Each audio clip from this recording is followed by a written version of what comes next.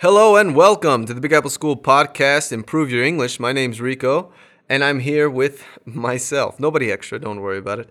But today, we're going to talk about a few terms. I'm going to help you improve your vocabulary with a few terms, how to use them correctly, and use them more often, I guess. So, some people are scared to use these words because they confuse them and stuff. So, I'm going to teach you how to use them so that you can use them regularly.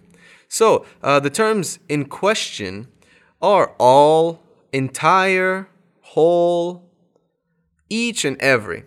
So these words are usually associated with some nouns, right? Like all of my furniture, for example, and things like this. So I'm going to teach you how to use all correctly. All can be used with countable or uncountable nouns. And basically, we can use them for things that we want to talk about. So uncountable and countable. For example, all of my clothes are stylish, right? That kind of conceited, I guess, a bit, but just an example. All of my clothes are stylish. And we say all of, usually. So, I bought all of my ties in the US. So we have two examples. One is countable, right? Clothes is uncountable and ties are countable. So we have both.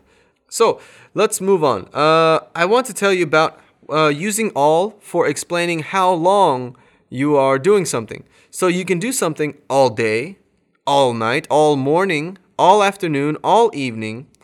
And you can use another form to say the same thing. You don't have to use all. You can use whole or entire. But you have to change the grammar a bit.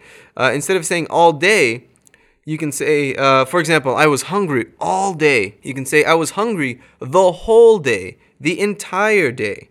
I didn't eat all night, right? I didn't eat the entire night. So you can change it like that. And it still means the same thing, but the grammar around it changes. So we're going to talk about why we can use whole and entire. Basically, how we can use it, why it works in this situation is pretty understandable, I guess, because they mean about the same thing. But I'm going to explain how we use it. Whole and entire are interchangeable. And they mean 100%. So 100% of something. Completely, basically. And they're used for countable nouns. So I ate the whole pizza. Right? I ate the whole pizza. The entire pizza is what I'm saying. The complete 100% of the pizza. I ate it. And I'm full now. Or I can say I drank the entire bottle. I drank the whole bottle, the entire bottle. 100% of the contents of the bottle, I drank it. So, some examples. And when we say whole or entire, we usually say the whole, right? The whole pizza, the whole bottle, the whole room, the entire movie was garbage or something like this. So we usually say the entire or the whole. And next, we're going to talk about each and every. Each and every are very similar.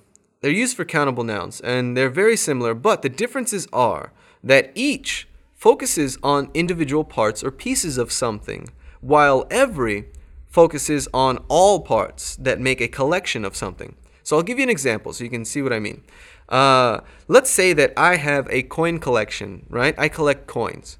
I would say each of the coins in my collection is from a different state. So I'm talking about every individual coin. I'm saying a characteristic of the individual ones, right?